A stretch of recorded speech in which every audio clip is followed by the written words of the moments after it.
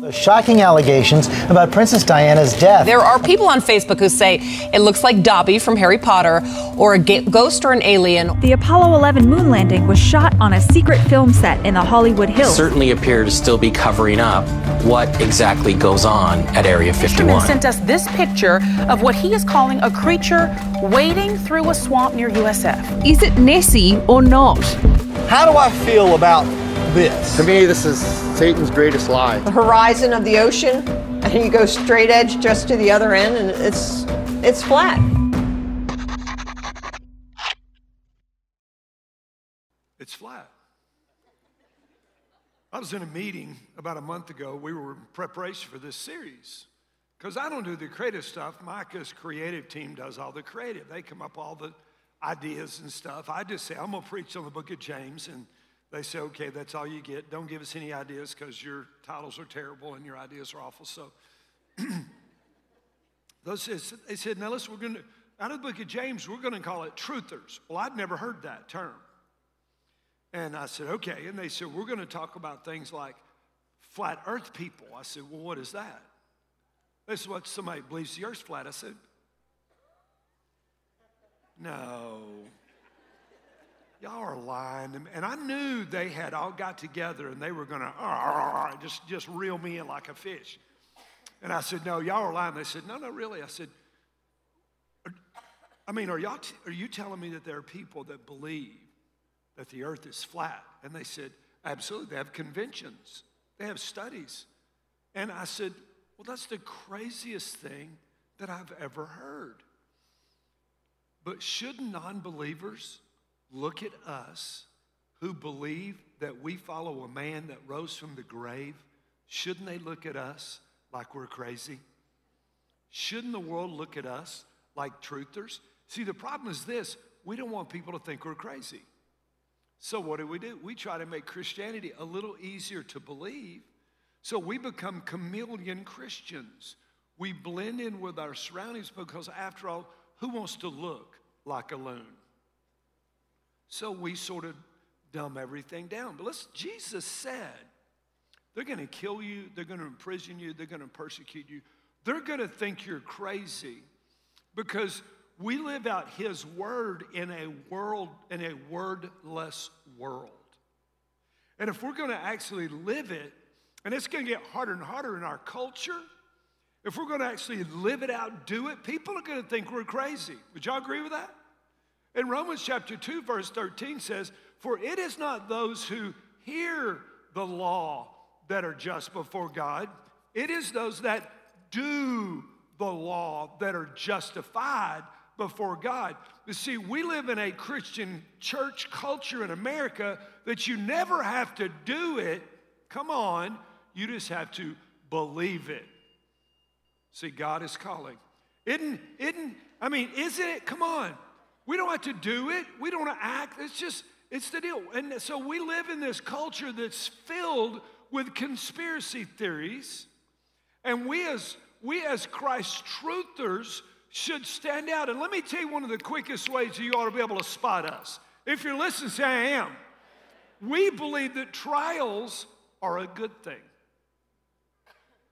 Does the world believe that trials are a good thing? How many people have you heard complain, 2020 is the worst year I've ever lived?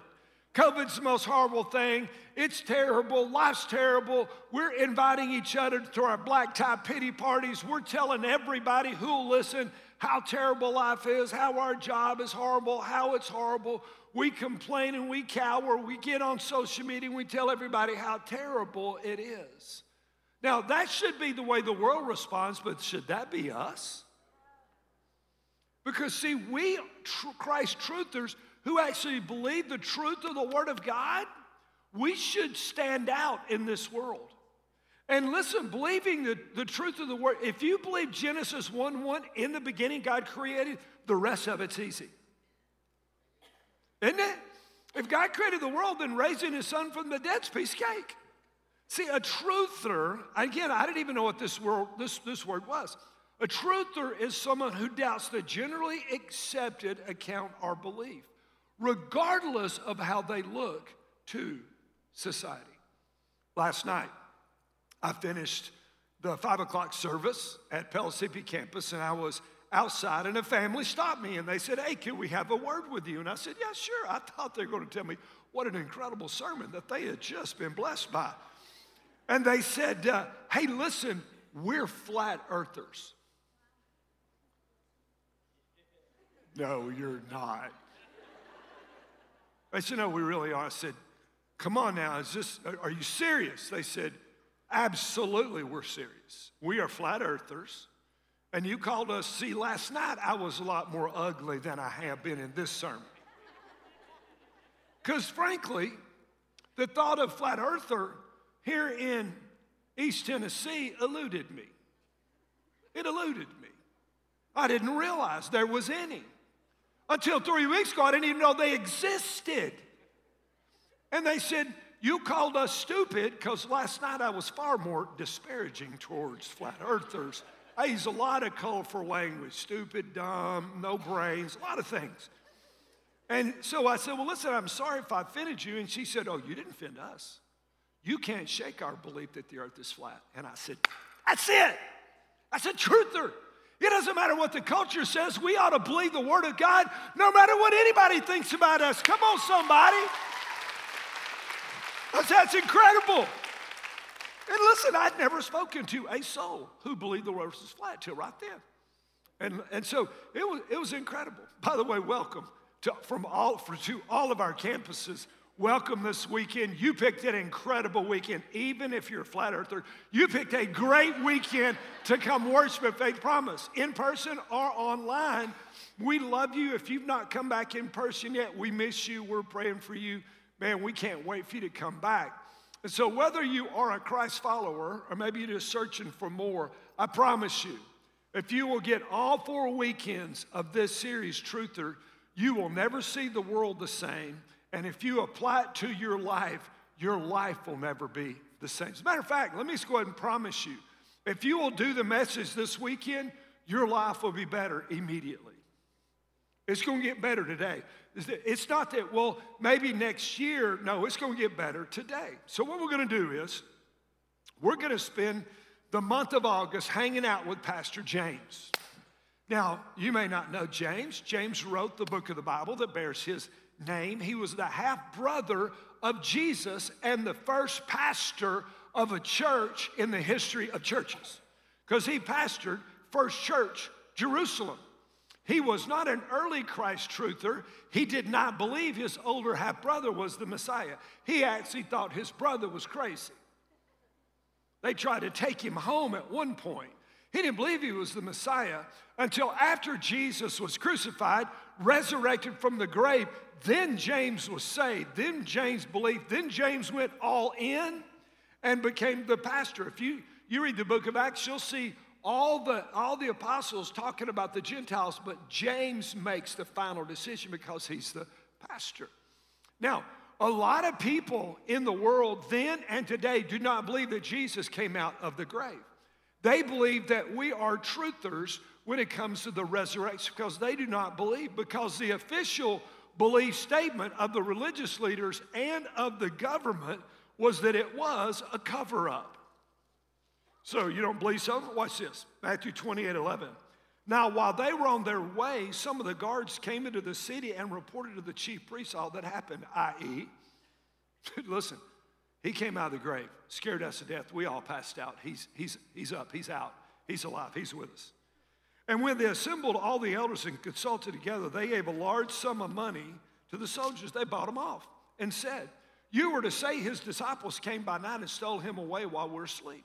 And if this should come to the governor's ears, we will win him over and keep you out of trouble. They took the money and did as they were instructed, and this story was widely spread among the Jews as it is to this day. There are a lot of people today that do not believe that Jesus, matter of fact, more people believe that Jesus did not come out of the grave than believe that he did. They just don't believe it. But so here's the conspiracy. But either Jesus rose from the dead or he did not. Anybody with me? I believe Jesus rose on Easter. Anybody believe that? Come on. And listen, we don't care if the world thinks we're crazy. They're supposed to think we're crazy. Jesus said they would. It doesn't matter. But the question is, we say we believe it. The real question is, are we living out that truth? Because it is not those that hear the word that are just, but those that do the word that are justified. So James' book is extraordinarily practical in answering these questions, helping live out the truth. I sort of call James Christianity 101. There are 46 musts or imperatives that we are to do as followers, as truthers of Christ. It's how we grow up. It's how you know that you are mature if you are doing the book of James. So we know that Jesus came out of the grave and he left us as our mission to help rescue the world. So James was a Christ truther, so much to the point that in 62 AD, he refused to recant that Jesus was the Messiah, and he was thrown 400 feet off the pinnacle of the temple to his death in Jerusalem, refusing to recant. Why would he die for a lie? And secondly, praying for his executioners, just like his half-brother Jesus did when he was crucified. Paul says in Galatians chapter 2, verse 9, that James is a pillar in the Jerusalem church. He was called James the Just, or Old Camel Knees, because of his prayer life, because James, once he became a Christ truther, began to live his life like he saw his older half-brother live it. So let's look at the first shocking attitude that we are supposed to have. Any Christ followers, any Christ truthers in the house? Let me see you. All right, okay. You might be sad you did that, but let's go ahead. Because the first attitude that James deals with is we are to rejoice when we experience trials. Now, why don't we just start with a hard one? Because if you had to get out of here to go eat lunch and you had to pass a test that you rejoice in trials, would you be like me and fast lunch? Come on, I will come to your house today. Come on, I see some of the stuff y'all put online, I know. See, as Christ truthers, we see with the sight of heaven, and we recognize that the resurrection is not a conspiracy theory, but it is reality. And we now know that tests in our life are spiritual proving grounds to produce spiritual maturity. So let's pick it up in the book of James, chapter 1. And we're going to camp out here in this book for the month of August. James, a bondservant of God and of the Lord Jesus Christ, to the 12 tribes who are dispersed, greetings. Hey, gang. Considered all what? All what? Considered all joy, brethren, when you encounter various trials. There it is. We can stop and give an invitation. Couldn't we? And call people to repent. Knowing, not hoping, not what we know. Because we already know that the testing of our faith produces endurance. And let endurance have its perfect result, that you may be perfect, complete, and lacking in nothing. Come on, this is the will of God. So let me just illustrate that for a minute. Friday night, we had some friends in from Louisiana we hadn't seen in 15 years, and man, we were ecstatic. We met her for dinner, and it was incredible. Imagine you've got an old class friend that you hadn't seen in 10 years. They're coming to your house. You're anticipating, you're waiting at the front door. As soon as they get there, before they push, you open the door, man, and you embrace them, right? You know what I'm talking about? You just welcome an old friend. That's how we treat trials, like an old friend. Is that how you treat trials? Of course not. But it's how we're supposed to. Because, see, the world's supposed to think we're crazy.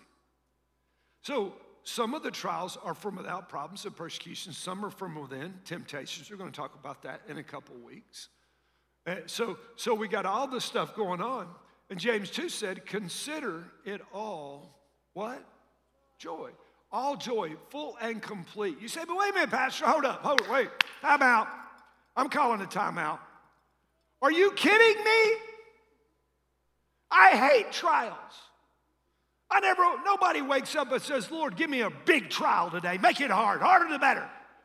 No, we say, today, Lord, make it easy. Make there be no problems. Now, come on, would y'all agree we don't like trials?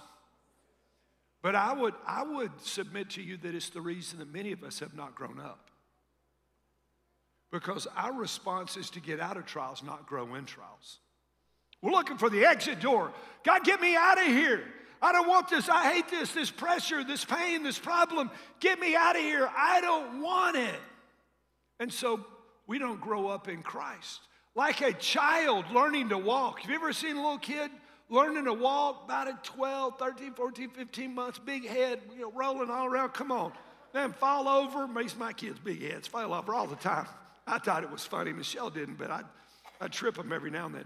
And so they fall down, they get up. How do you learn to walk? By falling down, getting up, falling down, getting up. What are the results of these trials that God lets us go through? Which is verse 3, that you'll be complete, perfect, complete, lacking in nothing. Perfect means mature. And let me go back. He said in verse 3, knowing that the testing of your faith produces what? Endurance.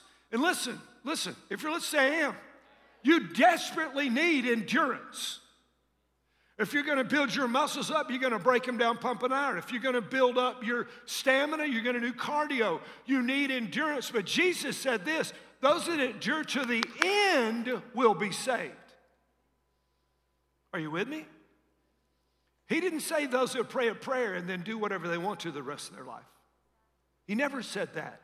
He said those that endure to the end. And I got to tell you, after almost 40 years of ministry, I can't count the multitudes of people that have fallen by the wayside. Just fallen. I'm not talking about people that left Faith Promise for another church. I'm talking about people that left Faith Promise for no church. And what I used to say I was going to do is when somebody new comes, they'll start sending emails. God, this is incredible. You're great. The church is great. Man, this is awesome. And what I say is, I'm going to save all those because when I'm not anymore and they leave mad at me, I'm going to send them all the emails they sent when they first came. Are you with me? Because listen, after a while, if you're not going to really want to commit and go all in, you're not going to like this place. Jesus didn't make a social club for people that want to hang out. He called people to go all in. Are you with me? I don't mind calling people to go all in. And when people leave because they won't go all in, I can live with that. I can live with that. So what does he say? Consider in verse 2. Consider it all joy. Consider is an accounting term. It means to count. So if you've got an accountant, that means you're going to have a portfolio. And a portfolio, if you've got a retirement portfolio, do you want your investments to increase? All right, 4 of you. The rest of y'all can retire broke. I want mine to go up. Are you with me? I want my faith portfolio to go up. And so trials are credits, not debits. But we view trials as debits and not credits. Therefore, our faith portfolio is not increasing because we are not allowing God to test us in our trials and grow us. We're just trying to get out. So Christ truthers, we understand that God tests us to make us strong and Satan tempts us to make us stray, to pull us away, to make us wrong. Now, we didn't choose COVID. We don't choose economic turns down. We don't choose to get laid off. We don't choose the trials, but what we do get to choose is how we respond to the trials. Amen? And the Bible's clear. We respond to trials with joy. With joy. Now, have you been sitting around when your small group of believers experiencing joy in the midst of COVID? Or is it a black tie pity party talking about the worst year that we've ever had in the history of the world? It's not, by the way. It's just not. Matter of fact, I'm going to look at COVID now as the greatest thing that happened to Faith Promise because we are retooling and refocusing. We are going to get back rifle barrel laser focused on winning people that are far from God. That's why we started. That's what we're going to do. So God's recalibrating us, how we respond. Paul said in Romans 8:28, we know this. He said, we know this, that God causes some things. No, it didn't say all, did it? All? Well, that word's got to mean some. It can't mean all. Do you believe God works all things together for good in your life? Do you believe God works all things together for good? Then respond with joy. Come on, then we respond with joy. We don't get to choose when they come, but what we do get to choose is the result of them. Verse 4, so that you be perfect, complete, lacking in nothing. Perfect means mature. It's God's goal for you to be mature, to grow up in all aspects into Christ. It's God that you lack nothing. If you and I were to sit down over a cup of coffee and I would have said, what are you lacking in your spiritual life? You'd give me a list. We'd build a plan. But if we begin to see trials the way God sees trials, we will begin to narrow down that list because we will be lacking nothing when we see them how God sees them. See, God's goal for you is, listen, God is never satisfied with stagnation, but with sanctification. He wants you to grow. Philippians 1:6, he that began a good work in you will complete it. How does he complete it? With trials. That God loves you. He accepted you as you are, but he's not going to leave you like you are, right? You don't want to stay like you are, do you? Man, I want to mature. I want God to be able to trust me with more. I want to walk in greater anointing and greater miracles. I want to see God, I want to see more people saved. Come on, who's all in for some of that? Anybody all in?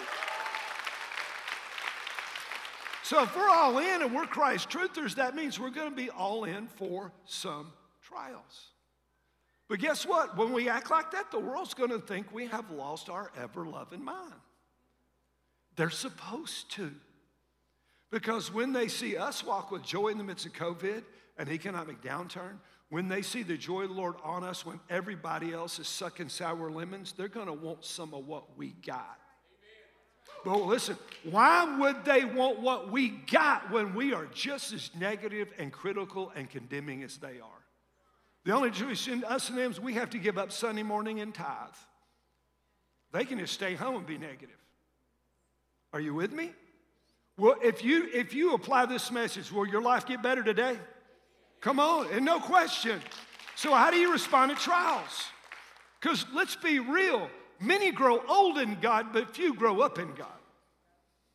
Because we don't see trials. God's not a helicopter dad.